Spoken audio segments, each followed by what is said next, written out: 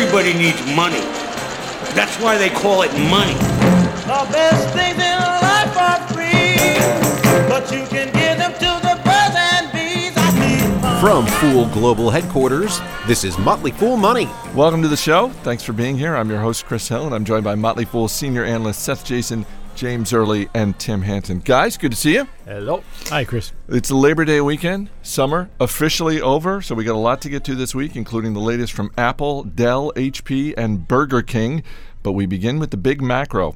On Friday, the latest jobs numbers came out. Private employers added 67,000 jobs, which was higher than expected, but the unemployment rate ticked up to 9.6%.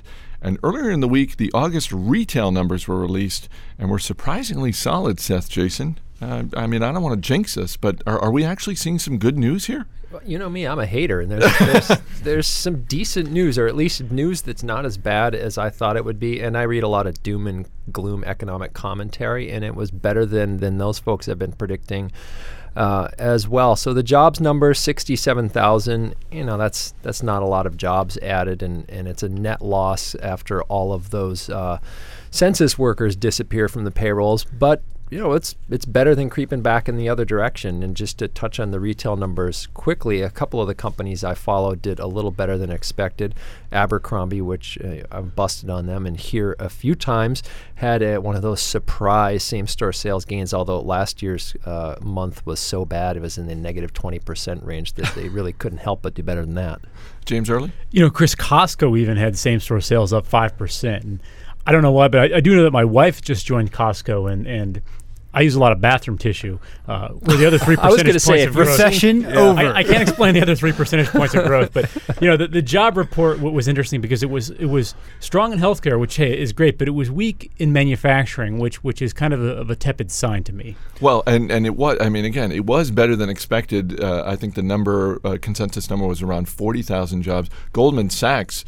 Those folks predicted 0 jobs being added. But Tim Hansen, what did you think? Well, I think there's a light at the end of this tunnel in some ways, because there's some leading indicators that could show these gains. There's sustainable one. The Purchasing Managers Index is up, which indicates that factory activity is starting to pick up again, and those retailers who had good numbers could be restocking. And also just from halfway around the world, there was an interesting number. Guangshen Railway, which is a company that does all of the freight and passenger traffic in southeastern China, which is the manufacturing hub of that country, reported that their freight shipping this year was up more than 20% year over year, which would show a rebound in factory activity there, which may bode well down the line for demand. And that's not all just because people are trying to avoid the 60-mile traffic jam? Well, that was in Inner Mongolia. That's a whole other can of worms. They're shipping cargo back and forth to attract foreign investors. Well, James, you were touching on the manufacturing sector and all of that activity, but back to retail for a second. What was striking to me about the retail numbers was that it wasn't just Costco. It was across a range of retailers. So you had, Costco, as you said, was up. Nordstrom, so more high-end fashion, that was up more than 6%. Zumiez, which is an action sports retailer, that was up 9%, and my personal favorite, Victoria's Secret, up 10%. So it's that back-to-school shopping at Victoria's Secret really, these days, yeah. How much was back-to-school shopping a factor in the sales we saw? Well, these are year-over-year comparisons. So last year, people shopped for back-to-school clothes as well. So that I don't believe that the back-to-school season shifted. Once in a while, that moves between months, but they usually make it clear in the earnings or in the sales releases if that has an effect. I think that in general, we've just got, it's a retail season. People were talking earlier this week about disappointing sales, and some of the retailers who came out with decent numbers said that things may have fallen off a bit after the peak back-to-school sales happened, but they're not as pessimistic as I thought they'd be. So I think that's better. James? Yeah, Chris, I think the great divide we're going to find out pretty soon is going to be the difference between retailers that are discounting to get these sales and that are not discounting as much. In other words, I can deliver great same-store sales if I lower my prices enough, but I'm probably borrowing demand from my future. That's a lower quality way to do it. And they're all actually doing that, at least from the reports I read. Which is not ideal. So as investors, what are you looking for next that's going to give you even more encouragement than it seems like we have right now? Is it a month from now we're looking at another retail report like this? Better than expected? Another couple of months of stuff like this? If this happens without the discounting, I would be shocked. I'm bearish and don't see just more and more consumer spending as our way out of this dilemma. So, take me as a contrary indicator on this. One of the big stories this week, a Mariner Energy oil platform exploded in the Gulf of Mexico. No fatalities, little to no oil was spilled, and it's important to point out that this was in shallow water, and it was a platform, not a rig, but still definitely not good news for oil companies and anyone trying to do work in this sector. Tim Hansen, should investors just stay the heck away from these stocks, or are there opportunities here? Well, you pointed out a lot of the facts of the situation, and as you made clear, the facts of this situation are totally different from the facts that were the BP Transocean situation. But at the end of the day, I'm not sure that's going to matter to the people up in Washington who are in charge of deciding when this moratorium is going to end and in charge of deciding what the regulations are going to look like going forward for the offshore drilling industry in the United States. So for my personal stake at this point, I think there are a lot of political unknowns. And when we have political unknowns, I tend to run pretty fast away from them, especially when it comes to investing. That said, if we see a sell-off in the sector, if the politicians start rattling their sabers and stocks sell off across the board, I would start looking at the E&P companies and the oil services companies that have a lot of exposure to drilling around the world, not just in the United States. A company like Seadrill, which has a very limited Gulf exposure. What's the company? Seadrill, SDRL, on the New York Stock Exchange, and they just do jackup rigs and for deep water drilling. They have accounts in Latin America and Asia and Africa, and that's an opportunity because it could sell off on the political risk, but the political risk for them isn't all that real. And folks, if you're playing at home and wondering what E&P is, Tim, that is exploration and production. Yeah. I think, guys, though, that in terms of facts versus politics, Tim, certainly this could have happened anywhere. There's nothing Gulf specific about a fire like this, nothing at all. But according to the Journal, they happen more than once every 3 days. Which they're not all this big. They're not all this big, but they happen all the time. I don't play the political wheel either, but I would not be surprised if the administration uses that logic because they sort of want to stick it to BP. In other words, it's easier to have a single scapegoat than to sort of draw the ire of the entire oil industry. So in a way, even as an environmentalist, I hope that happens. Seth, Jason? Yeah, that is something that I thought, and Tim and I wrote about this yesterday on our site, is that my first thought was they're going to have a hard time not extending the moratorium. They may decide to do that, but they're going to have a hard time maintaining their rationale for why they were trying to make BP pay. If you remember, the administration said, we made this decision, but it's BP's fault. We have had to make this decision. Therefore, they should pay for, everything, including, down to, strip club revenue losses. Entertainment. It's entertainment expense. Exactly. But if you extend a moratorium based on a fire on another platform from another company, I think you have a harder time maintaining the rationale that this is somehow all BP's fault. Trouble is for them, BP's got the deep pockets. So, but this is America, and we don't necessarily need to let facts stand in the way of our reactions. Amen. Well, and of course, the timing gets interesting because I believe the moratorium was set to expire at the end of November. And, of course, we have midterm elections. There are other things happening in November. Yeah. We have midterm elections. I'm going to go out on a limb and bet that they don't actually take advantage of this to extend the moratorium. You're saying that they're not going to let politics influence we'll make this some whatsoever? kind of an uncomfortable bet. My I'll do the show without a shirt. It's going to become more expensive to do drilling offshore America, for whether that's higher royalty rates or higher tax rates or just higher safety and sort of licensing costs. The government here recently, I think, is rightfully so, given the number of accidents that have been happening, gun shy of these disasters, and the costs are going to go up here. But in countries like Vietnam or Brazil, where these oil sales are such an important part of the domestic coffers, they're likely to sort of keep costs low and let people keep going at it.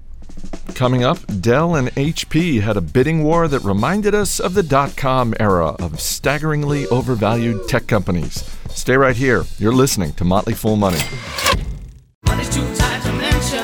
Welcome back to Motley Fool Money. Chris Hill here in the studio with Seth Jason, James Early, and Tim Hansen as we dig into some of the companies making headlines this week. Guys, for the past 2 weeks, Dell and HP have engaged in a bidding war for 3PAR, a tech company that specializes in cloud computing. In mid-August, shares of 3PAR were trading for under $10. HP won the bidding at a value of $33 a share. James Early, Who should be happier here, HP shareholders or Dell shareholders that they didn't win out in or 3PAR, yeah. 3PAR. Well, 3PAR's got to be ecstatic. Which all sounds good until we get together and start 4PAR. Yeah, in a bidding war, anything goes, including logic, which has gone out the window here. I think it's bad for HP. It kind of reminds me of The Bachelor. This is this reality TV show where these women compete for this, good-looking guy. And in the interviews afterwards, they all say, "I don't know what I was thinking. There's just this competitive frenzy, and you do things you don't want, you don't like, to do, or something like that." So it's kind of the same thing here. The argument here is that cloud computing is the future. Instead of a single big box, it's spread all over the internet with lots of storage, and these companies need storage. They need to move their business model to that. But I don't know. I'm going to go out on a limb again and say that cloud computing really won't turn out to be the thing that everybody's saying it's going to be.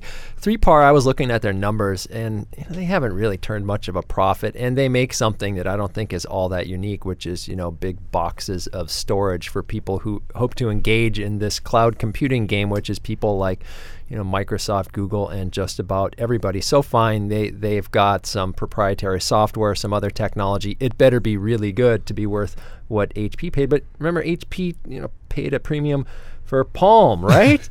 Come on. Well, even leaving aside the sort of industry opportunity or not, what the heck was happening in these negotiations? I mean, first, it takes a very special person to outbid Dell, which is a megalomaniacally run company with tons of cash. And the company that did it is a company whose CEO is gone now after sexual harassment issues. Who was driving that negotiation? If HP, gets a new CEO in the next 3 months and they decide that I don't really like this whole 3PAR business, what are they?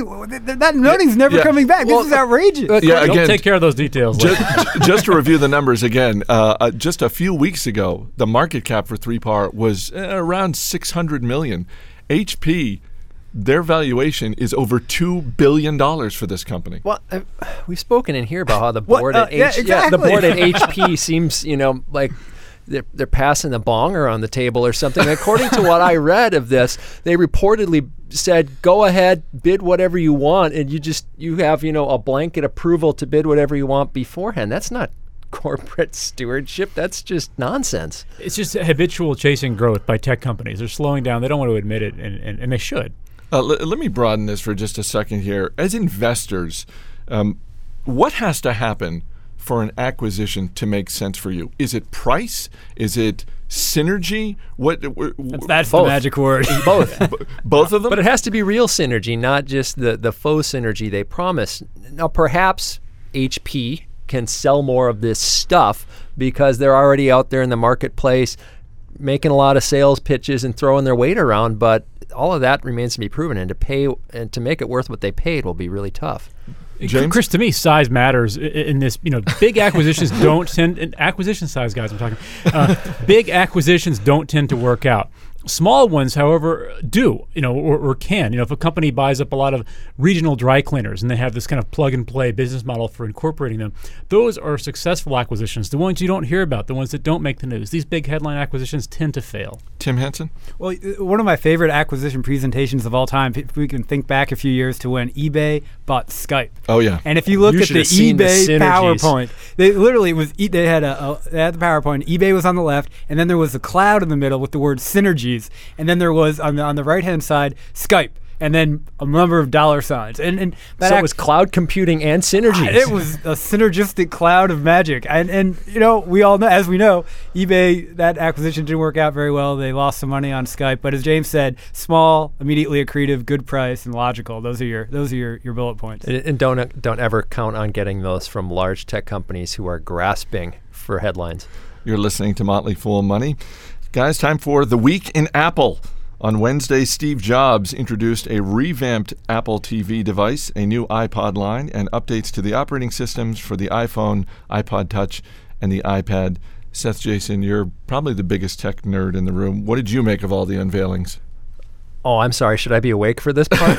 This is the only company that can sort of put the digital clock on the toaster and have every tech writer, just applauding and waiting with bated breath. Actually, the new Nano update was the most interesting thing I saw, which it's now almost the size of an iPod Shuffle and is covered with a multi-touch screen. That seems pretty interesting, but this is just a series of incremental upgrades, and in some senses, it shows that Apple is really out of ideas, except for as far as the iPhone and the tablet go.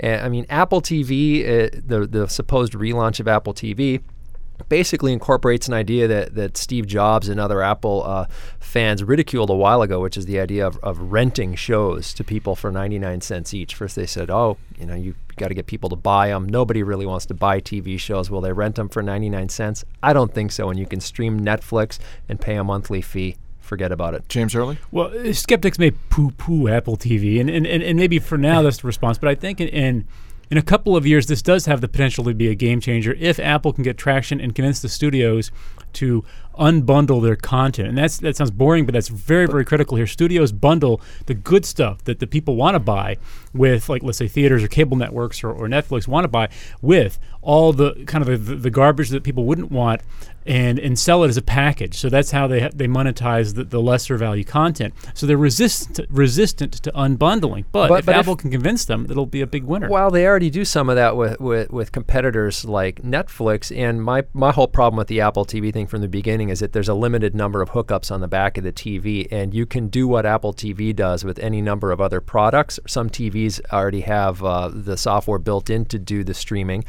And, if you're somebody out there who wants to play games, well, an Xbox or a PlayStation or a Wii will do everything that Apple TV can do, plus it'll play games. Well, that's the biggest risk to Apple, is it becomes like an external wireless modem for your laptop. Now they're all built in. If you're Netflix, how worried are you about this?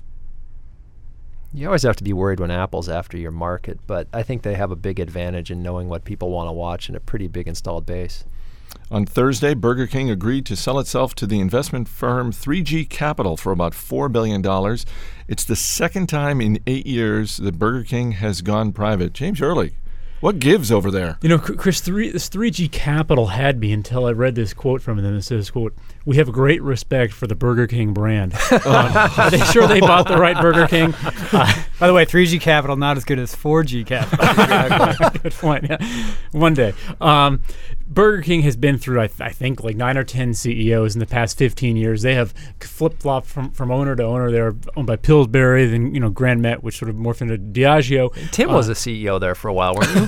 It was a troubled run, but I think we exacted some value out of the company. So I think the best case scenario is that these 3G guys say, well, we'll throw a lot of money at this. Burger King, it's just been neglected, and we'll spruce it up, and it'll do well. Will that happen? I don't know. It's a competitive market. The story with Burger King, at least the last time around, is this is one of those private equity purchases and then flip outs back on the market that we really frown on here, because they load the company up with debt. They take that debt, they pay themselves a giant dividend and pretend that they've been geniuses in remaking the company, and then they stick the public shareholders, the bag holders, with the bill. And if that's what happens again here, then no value will have been added at all. However, I wouldn't be surprised if it's exactly Final the same word, script. Tim Hansen? Well, there was huge value added in this whole deal for some people, and those are owners of really mediocre restaurant stocks, because the value of your holdings just went up 30%. All right, the guys will be back later in the show to share the stocks that are on their radar. But coming up, entrepreneur and author Stephen Greer stops by to talk about scrap metal and precious metals. Stick around, especially you gold bugs. You're listening to Motley Fool Money. You got money, and I don't have a dime. Welcome back to Motley Fool Money. I'm Chris Hill. My guest this week is Stephen Greer, an entrepreneur and author of the book Starting from Scrap, an entrepreneurial success story. And he joins me in studio now. Stephen, welcome.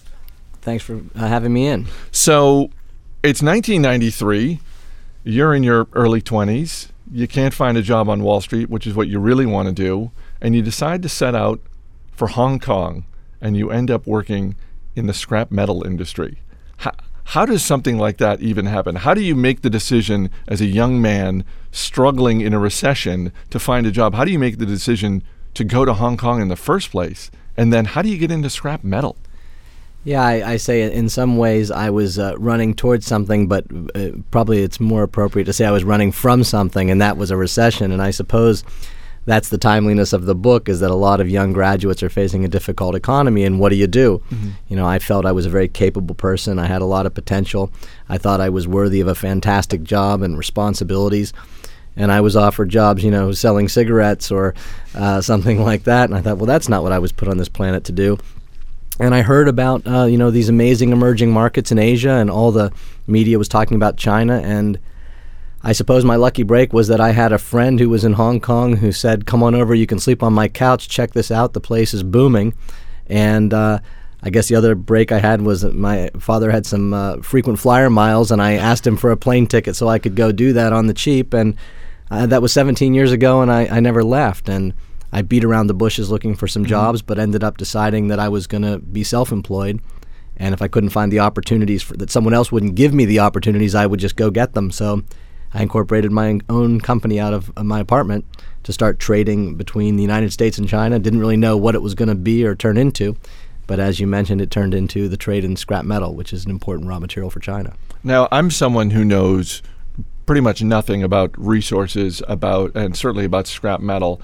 Is that something where you were just doing research and you sort of stumbled upon, like, here's this opportunity?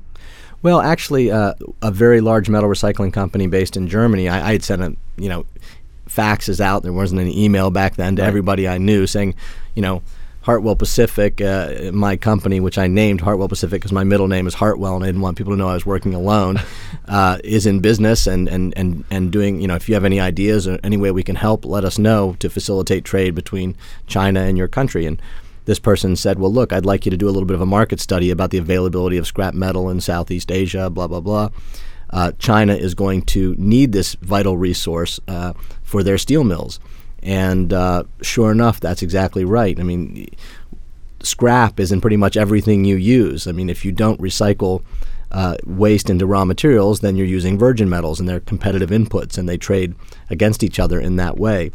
In fact, I don't know if you know this, but the largest export from the United States in volume is waste metals, waste paper, waste plastic. So, you know, yeah, maybe you don't know anything about it on the surface, but it's a huge international trade. You're listening to Motley Fool Money. We're talking with Stephen Greer, the author of Starting from Scrap, an entrepreneurial success story. Having worked overseas for so many years, what is one thing about China that you think every investor should know when they're looking at the country, looking at trying to evaluate opportunities? What's one thing that would help every investor? Well, I think you can invest in the China story without necessarily investing in China. And that's kind of a thesis that's developed in my mind over the past 17 years, because the important thing to know is that the legal system is very nascent, and therefore minority shareholder rights kind of don't exist. And the level of legal structures and enforcement aren't in place to protect you as an investor. So you can make money in China, and lots of people have famously done so, but lots of people have famously lost money too. And to me, my view of investing in public stocks in China is it's very much a momentum trade versus a value trade, because in difficult times it's hard to extract value from your equity position because you really don't have the same legal rights and enforcement, say, as a bond holder or equity holder that you would have in the United States. As you mentioned, it's a tough job market out there. You've been going around the country speaking to colleges. What types of questions are you getting from college and grad students out there? Well, a lot of people are facing that difficult thing that they can't find the opportunity that they thought was going to be out there. And it's frankly, their careers might be a little bit more difficult than the previous generations were. But I think from that, they will find opportunity because they'll be forced to be creative and to come up with their opportunities. And so a lot of them are saying, can I still go out to Asia and kind of do what you did? And I said, well, you may not be able to do the exact same thing, but I do believe that globalization is a never-ending trend, and that emerging markets are coming up with the failure of communism. I think that's an inevitable mega trend, and there are many ways to play it. And I think that the smart young people are going to get global. You're listening to Motley Fool Money. We're talking with Stephen Greer, the author of Starting from Scrap. Before we let you get away, I want to close with a round of buy, sell, or hold. So let's start with copper prices are high. Buy, sell, or hold the future of the penny. The future of the penny. I'll sell that. Really? You're just getting rid of them? I'm hanging on to them for souvenirs.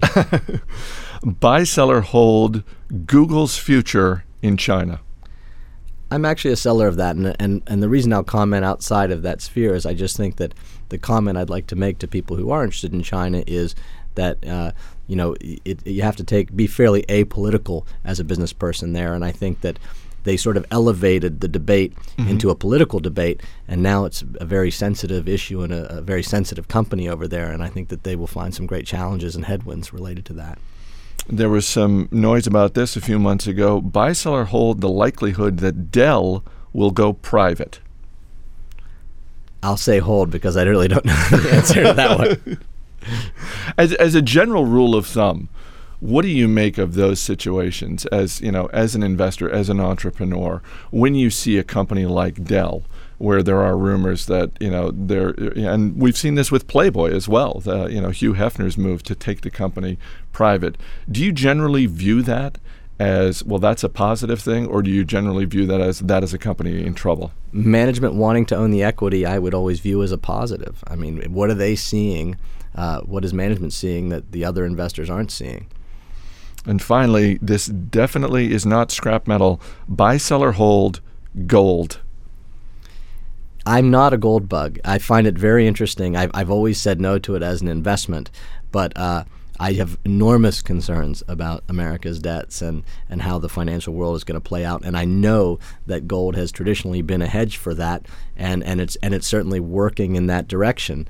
But again, to me, it's ornamental jewelry, and I don't really understand how it all works. The book is Starting from Scrap, an Entrepreneurial Success Story. Stephen Greer, thanks so much for being here. Thank you very much.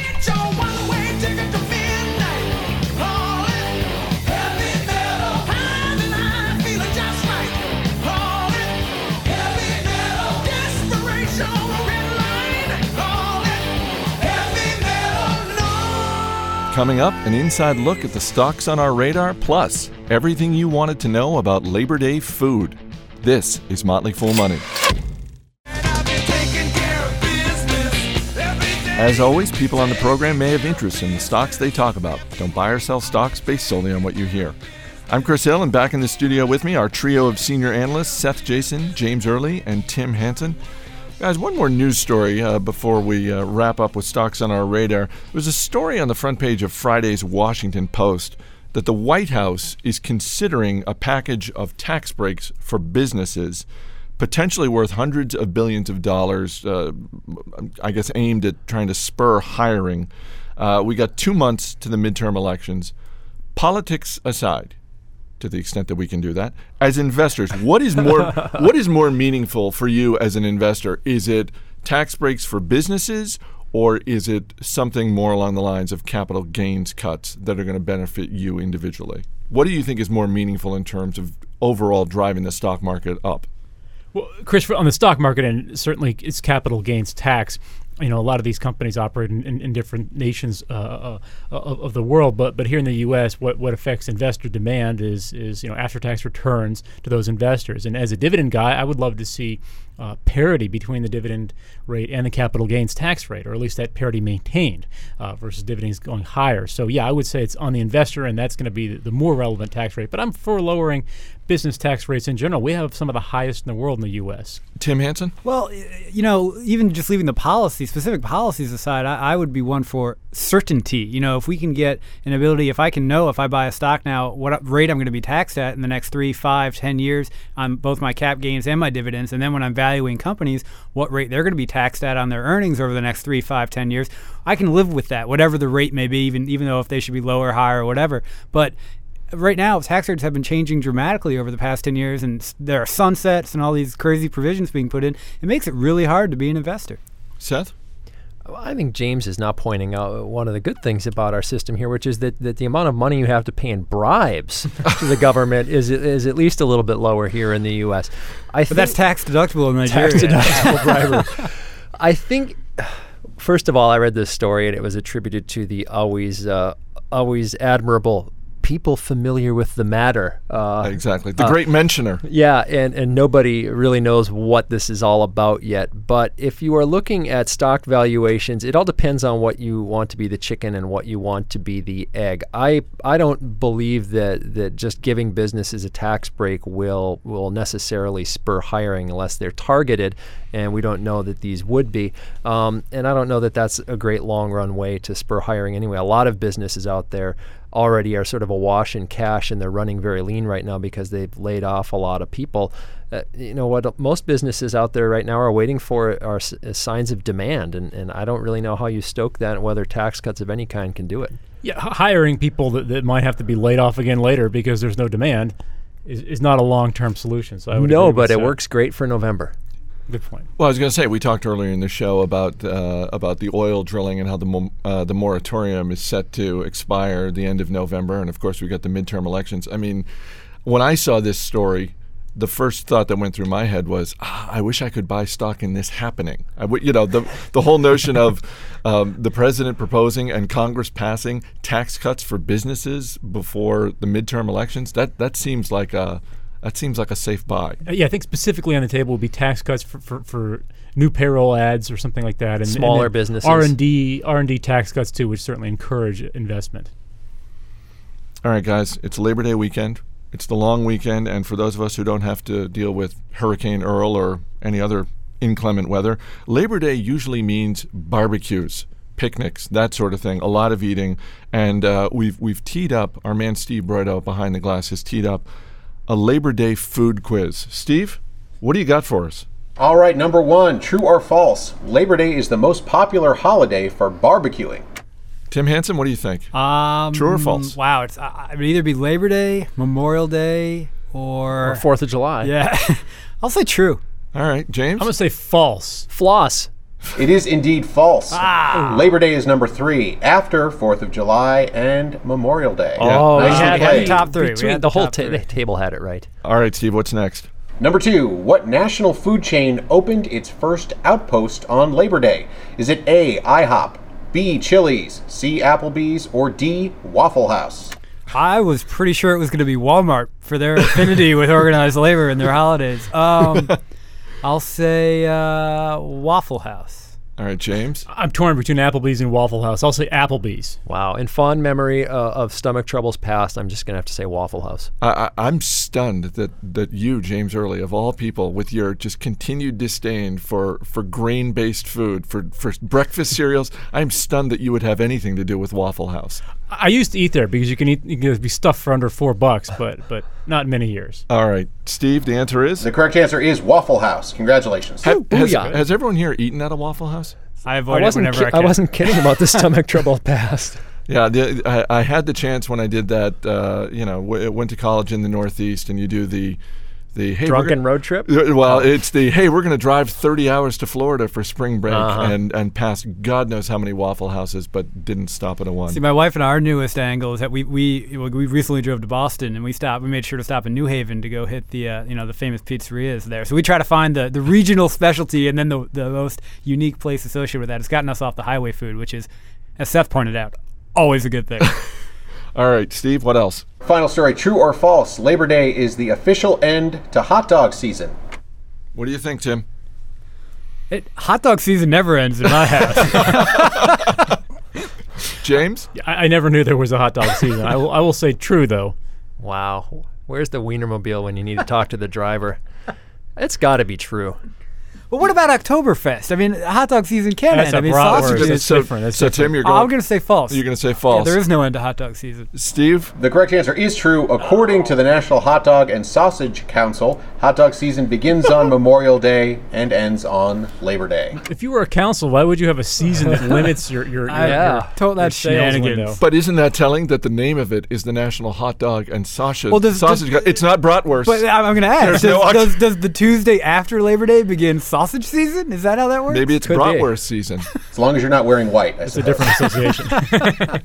All right, guys, one last thing before we get to the stocks on our radar. Labor Day weekend also means back to school. Couple of stats to throw out here. This fall, more than 55 million children will be going back to school, K through 12. and more than 19 million will be going to college. Now, I don't know about you, but when I was a kid, I dreaded the end of summer, but there was, there's usually one fun thing about going back to school. For me, it was never the back-to-school clothes shopping. For me, when I was in elementary school, it always meant I get a new lunchbox. I was always fired up about the new lunchbox. So let's just go around the table. Seth, we'll start with you. One thing. The smell of those new gummy erasers, you know the ones I'm talking about? Sure, the really gummy ones. Not the pink ones that are, but the gummy ones that actually work. Those things were delicious. Oh, that's just frightening. And you're blaming Waffle House for your stomach problems? This was years later. Oh, okay. James Early? Ditto on the smells. I'm going to say the binders, made in the PVC material, with the somewhat toxic outgassing. Yeah, it just reminds me of school. The Trapper Keeper. Trapper Keeper, yeah. Oh, the Trapper Keeper was key. Tim Hansen? I have a really hard time thinking of anything that I enjoyed about going back to school. I was one of those kids who never wanted summer to end. You could go with as college. I got older, I'll say hot dog season. The girls, that was always a nice part about high school. I was going to say you went to college right here in Washington D.C. So I mean maybe that was it. Time to go around the table, talk about the stocks that are on our radar. Tim Hansen, let's start with you. So I think everybody here knows me as sort of a guy who's interested in emerging markets, but a weird thing has happened over the past year, and that's that emerging market stocks have gotten a lot more expensive compared to U.S. stocks, which have actually gotten cheaper over the past year. So I've recently gone hunting emerging markets exposure via U.S. multinationals, and one that popped up on my radar that's pretty interesting is Walmart. And the reason I say that is because Walmart right now is trading at 7 times its operating earnings, which seems low for a quality of Walmart's, or company of Walmart's quality, but is in line with the peer group. That said, Walmart's international sales have doubled over the past 5 years, and if you look at its competition abroad like Carrefour and Walmart in China and Lianhua and the Brazilian big stock retailers and some others, they're trading at an average of 12 times operating earnings. So if you were to take out Walmart's international segment and give it the international peer group average multiple, it looks like the stock should really be worth about 20 to 25% more today. Tim, did you say Walmart? Walmart is the original Chinese knockoff so there's of Walmart and there's wow. And there's Walmart, yeah. And Walmart's ticker? Is WMT on the New York Stock Exchange. James Early? Chris, I'm going with Heinz. The ticker is HNZ. This is an income investor recommendation from my newsletter. Speaking of hot dog season. Exactly, yeah, 4% yield. Just delivered a solid quarter and raised its dividend. This was Heinz's 21st consecutive quarter with organic revenue growth. And organic means ex-acquisition, not like, free of pesticides and whatnot. They didn't bid for 3 par, in other words. Yeah, exactly. Although I was in Quebec this past winter with my infant son, and all we could find is this Heinz organic baby food. So we bought a ton of it, and we got home or back to the condo. When we tried to feed it to him, he wouldn't eat any of it, like any flavor. And we looked, and like every single thing, like the number one ingredient was tomato puree. So now we know where the residual goes. Seth, Jason? I have a stock that both Tim and James will love, and it's GES. GES. I've talked about it here before. You're thinking, ooh, acid wash jeans for the 80s, but they do a lot more than that. They just turned in record earnings again recently, yet the stock has been clobbered because they lowered their guidance somewhat for the upcoming quarter and the year because of all the discounting in the stores across from them at the mall, they're having to discount as well. They do a ton of their business, I believe it's now the majority, overseas, where the brand does very well, gets higher margins, and has still a lot of room for expansion. They also pay a pretty nice little dividend, which has kept growing. So that's GES. I own it. We own it at Hidden Gems. All right, Seth, Jason, James Early, Tim Hansen. Guys, thanks for being here. You're welcome. Thank you, Chris. Thank you, Chris. That's it for this week. Our producer is Steve Broido because our regular producer, Matt Greer, is on vacation in Colorado. I'm Chris Hill. Thanks for listening. Have a great Labor Day weekend. We'll see you next week.